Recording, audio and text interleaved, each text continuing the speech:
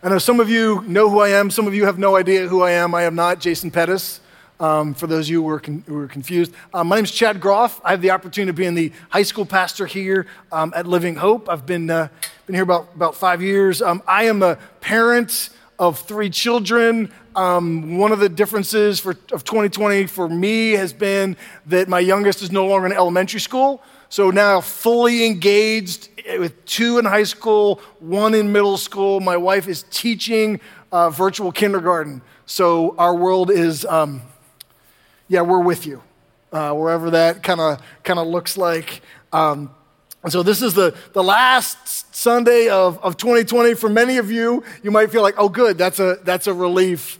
2020 is coming to an end. And as a church, we've been focusing on seeing what God can do. And God has been at work in this year. It's been different than we expected. His methods have not necessarily been what we would have expected them to be, but he has done remarkable things, and he has changed our rhythms and changed our ways. And my prayer and my hope in that is that he's pointed to himself in that. Next Sunday, we begin a new theme, the idea of thriving. We live in a crazy, chaotic world, but God has given us what we need in order to thrive in a really difficult, crazy time. He has done this before. He has brought his people through difficult, crazy times. We're in a world that has changed. COVID-19 has changed us. It's created a different kind of a society. And the reality is that God's people living the gospel are able to, should thrive in this new way. And so we're going to talk about that beginning next Sunday. We're in the last Sunday of the sermon series that we looked at around Christmas, See the Light of the World. We just sang about Jesus is that light of the world. It's easy to get distracted and kind of off kilter on the way that Christmas was different for most of us this year. There were some things present that weren't present before. There were some things absent, and some of the things that were present are not what they used to be. And so it's easy to kind of get distracted. But my hope and my prayer for us is that we have been able to focus on the true meaning and the true light at Christmas. And so as we dive in, we realize that we are in the midst of winter. Winter, I believe, is the most polarizing season of all. Some of us, and I'm not going to have you identify who you are, because those who hate winter will probably really dislike the people who love it. Some of us love winter. We long for a break from like the heavy, humid air of the summer, and we want the crisp, cold air. We want to be able to put on our sweaters and our boots and drink hot chocolate. Some adults and some kids long to see snow on the ground that lasts longer than, 40 seconds and actually piles up on the ground. Some are happy to just pull out their warm stuff, their winter stuff. Kids, some of you long for a snow day in which school is canceled. You get to stay home, sledding, board games, hot chocolate, video games. Now, I want to tell you, and this is probably sad, okay? But your school has now learned that you don't have to be present to have school. So we may not get this beautiful thing that we used to pray for called a snow day. When I was younger in the north, we would have delays sometimes where it would snow, and what we wanted was for school to be delayed, but we still go, so you still got credit for school, but you didn't have to learn as much, right? That was like the thing, like a delay, yes. Many of you know I'm from the north, and so I say some things weird. I don't say the phrases right. When I go to get sweetened tea, like I want some unsweetened mixed with it, so it's not like actual maple syrup. Some of you think like that's not okay. That's and people ask me, so do they have sweet tea in the north? It's different. So I had a funny conversation with someone the other day about a toboggan. I was talking about a sled. They were talking about a hat. So it was like, wait, oh yeah, no, I'm talking about a sled, because in the north we get snow and we ride this down a hill It's called sledding. And they were like, no, the hat that you wear when it gets below, 55. And so I remember a winter, and this caused me to really have a different view of winter. We were in New Jersey. It snowed every 5 days, 6 inches every 5 days. And unlike Kentucky, when it snowed there like it would stay, and it actually piled up on the ground. I did not see my grass from November to March.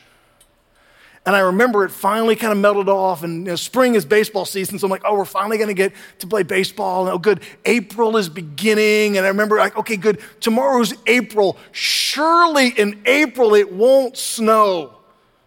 My Facebook post that day was, April Fool's Day, not funny, with the snow coming down in my backyard. And so some of us love winter. Others hate winter. These people hate to drive in the snow. As a side observation, and this is not a judgment, but we in Bowling Green do not get enough practice driving in the snow, okay? So when it snows, we are not good at driving in the snow. First winter we were here, we got a good amount of snow. My wife calls me and she says, I almost died right by church because someone did not know how to drive in an intersection. And so some of us hate to drive in the snow. Some of us hate cold weather. We just dislike being cold. Some of us are like, look, we're beach people, we're lake people, and when it's cold, those aren't fun. So we're like, we don't like winter because we like all the other things. Some people, kind of just enjoy outside stuff and say they don't love winter. I believe the worst part of winter is the lack of light. Today is December 27th. I did some research. Tonight the sun will set at 4:37. It's not okay to me, right? Now, the good news is each day, our days will get a little bit longer by like a minute or two. December 21st is the shortest day of the year. It's winter solstice. The sun rose at 6:55, and it set at 4:33.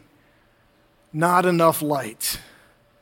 Winter solstice has us yearning for more light. We struggle when we have to go to work and it's dark. We come home and it's dark and it's cold.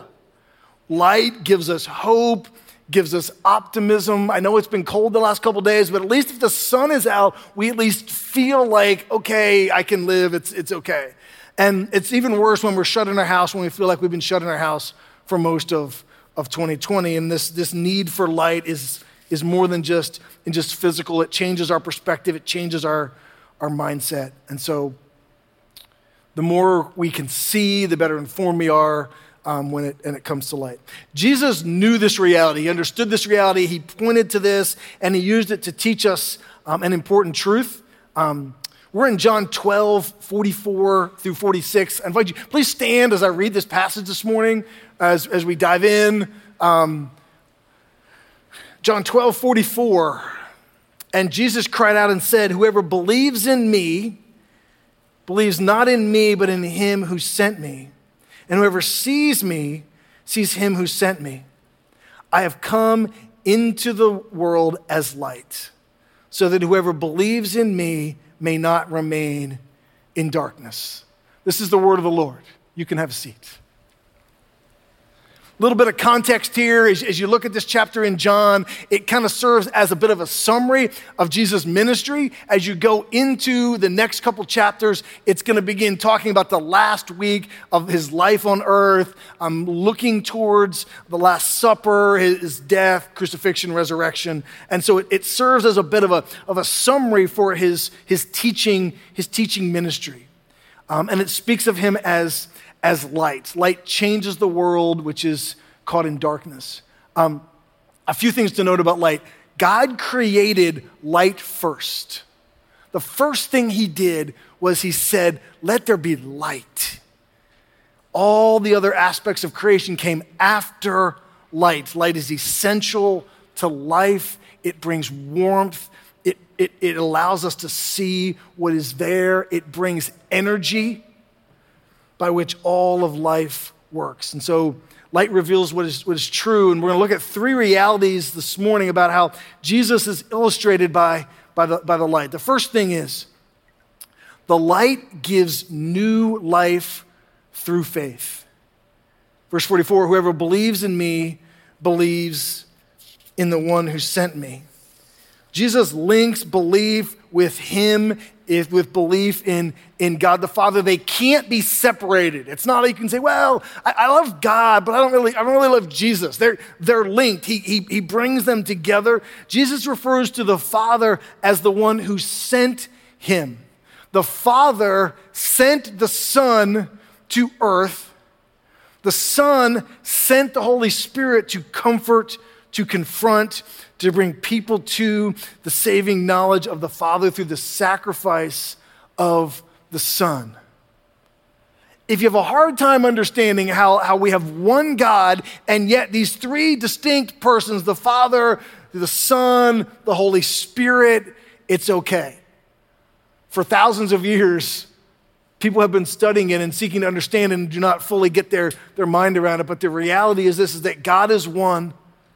We worship one God in three distinct persons, one Godhead. Jesus equates belief in him with belief in God the Father isn't new. He does that in other spots. John 14:1 says, let not your hearts be troubled. Believe in God, believe also in me. He joins together this idea of belief in him with belief in the Father. Because there were many who would have believed in God. They would have believed in the God of the Old Testament. But they're like, okay, so who is you? And he's saying, no, if you believe in God the Father, you're going to believe in me because we are linked. And to deny or believe in either the Father or the Son is to deny both. 1 John 2:3 says, no one who denies the Son has the Father. Whoever confesses the Son has the Father also. These are joined. There are those who claim to be wise, who claim to be on the right side of history, who claim to be enlightened, who claim to be modern, woke, whatever it is, but they deny the truth of who Jesus is. The reality is, if we deny the truth of who Jesus is, we are not his. We are not part of his family. We are not part of his kingdom. We are not a Christian. We are on the wrong side of eternity. If we deny Jesus, we are not in the light. We do not have a destiny sealed in heaven. If we deny Jesus, we do not have life, and we are still dead in our sin in darkness. Jesus is the light, and he provides salvation for those who believe through him.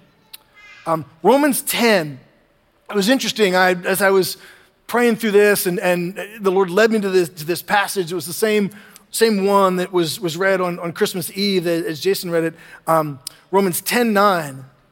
Because if we confess with your mouth that Jesus is Lord and believe in your heart that God raised him from the dead, you will be saved.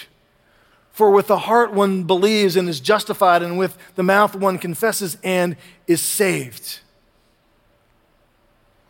The most important question to answer today is, have you confessed with your mouth that Jesus is Lord? Do you believe in your heart that God raised him from the dead in order to purchase your salvation? In order to have life, this passage tells us that both are necessary. They're connected.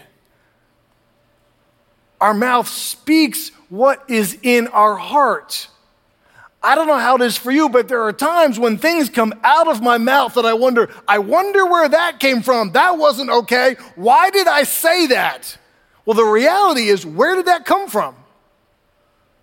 It came from my heart. We have a heart problem. So what we confess with our mouth is what is in our heart. And God is saying, look, you need to believe in your heart that Jesus is Lord, and you need to confess that reality with your mouth.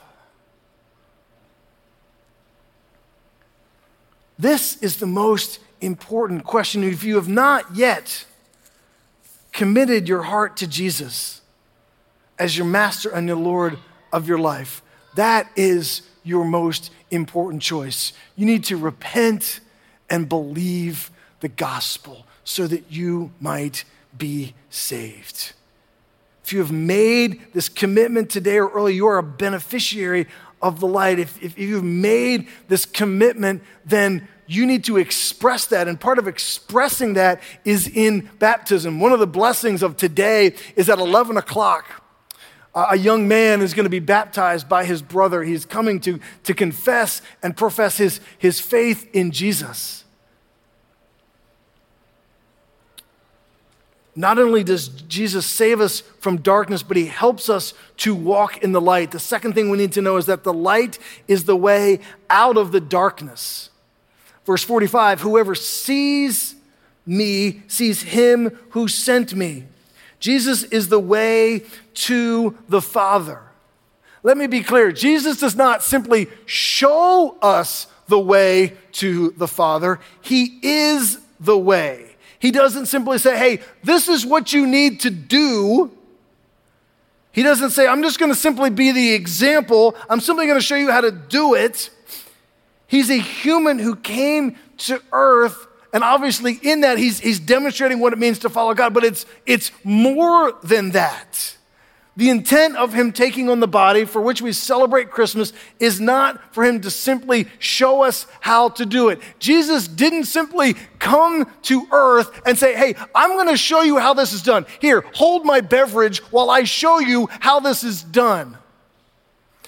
We need more than an example. We cannot watch a basketball game and say, man, that fellow LeBron James, he's pretty good. But now that I've seen that, I'm pretty sure I can do that. We can't watch the Olympics and go, that figure skating thing, that's pretty cool. I didn't know how to do that, but now that I've seen them do that, I can handle that. I can do that, right? The example doesn't give us all that we need in order to be able to do that. Jesus came to provide the way of salvation, not simply to point to it. He is the way out of spiritual darkness. It's his power, his reality, his work in us that leads us to be able to do this. John 14:6, Jesus has been with the disciples 3 years and he needs to remind them of this. John 14:6, he says, I am the way and the truth and the life. No one comes to the Father except through me. Notice how that verse is put together. He says, I am the way. He doesn't say, look, I'm going to show you the way. He says, I am the way. I am the way to the Father. No one comes to the Father except through me. It's not as though he says, I'm going to just come and show you what to do. I am the path. I am the method to do that. The way to walk with Jesus is the same way we came to him in salvation. In order to grow, we need to recognize our sin. We need to repent and believe the gospel and allow the power of God to be at work in us, to transform us, to make us who God is making us to be. The way of sanctification is the same way as the way of justification. Let me explain. Justification means to be restored to a right standing with God. When we sin, when we are born into this world sinful, we are not in a right standing with God. When we accept Christ as Savior, our debt is paid by the death and resurrection of Jesus. We are seen as righteous because God sees us. When he looks at us, he doesn't see us in our sin. He sees Jesus. And so he's like, yes, this person's standing is right with me because I see Jesus. Their account is right. But we know that just because our account is right does not mean that we are all that we need to be, that we are like Jesus. So at the moment of salvation, this process of sanctification begins. We are seen as him, like Jesus, as justified, but he goes through this process. The Holy Spirit is working on us and making us more and more like him. As we grow physically, from little kids up through, we're able to handle more. We're able to do more. We become stronger. The same should be happening spiritually. And we're both justified and being sanctified at the same time. Eric Reed came to our fall retreat, and he shared an illustration that I want to share with you. We're kind of like two people. There were two guys that were in my wedding. They were different, but oddly the same in the same way. And so the one guy's name was Bob. Bob had grown up in a difficult home and been saved as a teenager, and God radically changed him. And it was easy to see, wow, this is how he was. Boom, now he's in Christ. Man, we can really see that he is in a place where he's now in a right place. Eric had been saved by the Lord at a younger age and had grown up, and you could really see the change. And so just as Bob was justified, and you could say, man, he's in a good spot with God, and you could see that Eric was changing and becoming more and more like him, both disciples, but changing. And so the question is, are we seen as righteous by God, or are we becoming righteous? The reality is both are happening at the same time. And so we're not Bob or Eric, we're both. And so you put that together, you come up with an odd name like Barrick. So are we Bob or are we Eric? No, we're Barrick. We are both justified and being sanctified at the same time. So we get to enjoy the benefits of being in Christ, while at the same time, he is working on us, making us like him. We are both people. This shows the greatness of our God. We talk about the rhythms of being a disciple here at Living Hope, and they express both our salvation, but also this sanctifying process. We gather to worship because we're worshipers. We're made to worship. We're connected to other believers because we're part of the family of God. We are indeed the family. And so this morning is a gathering of the family. We're equipped for obedience in order to more effectively walk with him. We serve others out of an expression of love for God. We invite others to be a part of it, we make disciples for the glory of God, because there are those who are not yet part of the family of God who need to be, and evangelism and missions exist because worship does not in certain places. And so we invite people to be part of that, and that rhythm is part of what it means to be a disciple. And it's not simply about looking the part, showing up at the right time, taking the class, filling in the blank, smiling at the right time, etc. Remember, Romans 10:9, it's about our heart. It's not just about saying the right thing, it's about God transforming our heart. In this world of darkness, we live in a world that is full of darkness, of moral darkness. We're told in order to be successful, we need to be, well, we're probably going to need to bend the truth a little bit in order to kind of make that work, you know. Marriage is not held as sacred. It's redefined. Sexual immorality is upheld as normal and good and right. And envy and strife, jealousy are common in our world. We have spiritual darkness. Those who are religious, those who are Christians are often disrespected and discriminated against because we're not in step with the ways of the world, which are essentially telling us, hey, to do whatever it is that you want to do. Our world embraces a spirituality that tells us you can believe whatever you want. You can be whatever you want. You can be whomever you want. You get to define that. And if you change your mind, that's okay. And everyone else will need to embrace that. And walking with Jesus is the way of the light. The third thing you need to know is that the light is life and the way, because the light is God himself. Verse 46, I have come into the world as light, so that whoever believes in me may not remain in darkness. This is the transformed life. The Christian life is to be lived in the light. And by this I mean the ways of God. He calls us into light. We are set free from the law of sin and death. He rescued us from darkness. We should not use that freedom to return to the bondage of sin. There are those that have been freed from the bondage of sin from darkness and into light, and yet they return to darkness and they walk as though they are still in the darkness. If we're set free from prison, we don't return and stay in prison, and we enjoy freedom. But yet sin is bondage. It delivers less than it promises. It costs us more than we understand at first. One of the great things about the history of our nation is that we've been committed to foster freedom. We're about freedom for others and ourselves, and we want to be free so that we have the power to pursue what is best.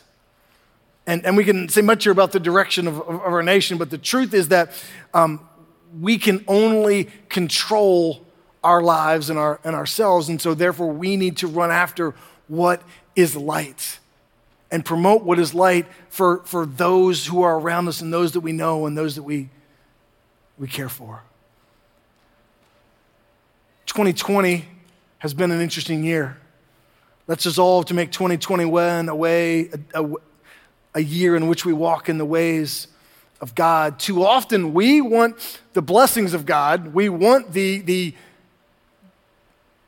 benefits of being justified, but we don't really want the sanctification process. We want to have God bless our life and do whatever we want to do. Leviticus 18:5 speaks of our need to obey God and be blessed. He says, therefore you shall keep my statutes and my rules. If a person does them, he shall live by them. I am the Lord. There is blessing in being a child of God. And those who are truly children aren't going to cease being children, but they will not always get to enjoy the benefits of being in the family. Siblings aren't fun if conflict is always present. You're in the family and you're like, okay, I'm here, but I'm not really enjoying what is great. Living with parents isn't fun if there's not a connectedness, if there's not a warmth to it. There's not a benefit in the possessions and the stuff of the family if you don't obey your parents and it's always kind of taken from you. You know, I know kids are like, oh, hey, how are you? Great. Oh, I have one of those. I have that game system. Oh, well, have you played it recently? Well, no. Well, why not? Well, I've been punished. Well, for how long? I don't know. It's been a while. They don't get to enjoy the benefits of being in the family. And some of us are in the family of God, but we're not enjoying the benefits because we're not willing to walk in his ways. So we need to walk in the ways of God in order to benefit from them. The Word of God has no benefit if we don't immerse ourselves in, if we don't read it, study it, apply it to our lives.